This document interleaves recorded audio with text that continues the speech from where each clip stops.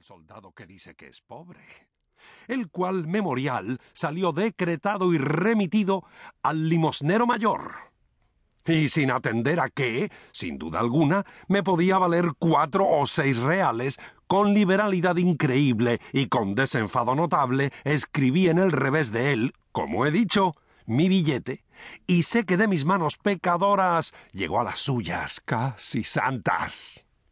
¿Hasle enviado otra cosa? Suspiros, lágrimas, sollozos, parasismos, desmayos, con toda la caterva de las demostraciones necesarias que para descubrir su pasión los buenos enamorados usan y deben de usar en todo tiempo y sazón. ¿Hasle dado alguna música concertada? La de mis lamentos y congojas, la de mis ansias y pesadumbres. Pues a mí me ha acontecido dársela con mis campanas a cada paso, y tanto que tengo enfadada a toda la vecindad con el continuo ruido que con ellas hago, solo por darle contento y porque sepa que estoy en la torre ofreciéndome a su servicio, y aunque haya de tocar a muerto, repico a vísperas solemnes. En eso me llevas ventaja, porque no tengo que tocar, ni cosa que lo valga. ¿Y de qué manera ha correspondido Cristina a la infinidad de tantos servicios como le has hecho? Con no verme, con no hablarme, con maldecirme cuando me encuentra por la calle, con derramar sobre mí las lavasas cuando jabona y el agua de fregar cuando friega. Y esto es cada día, porque todos los días estoy en esta calle y a su puerta, porque soy su guarda cuidadosa. Soy, en fin, el perro del hortelano, etc. Yo no la gozo, ni ha de gozarla ninguno mientras yo viviera.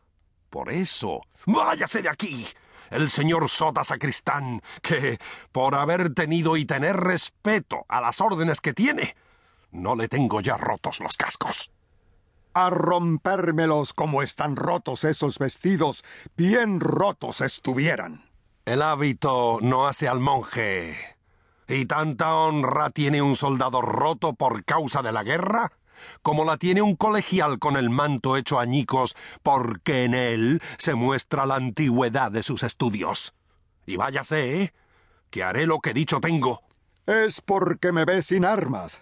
Pues espérese aquí, señor guarda cuidadosa, y verá quién es Callejas. ¿Qué puede ser un pasillas?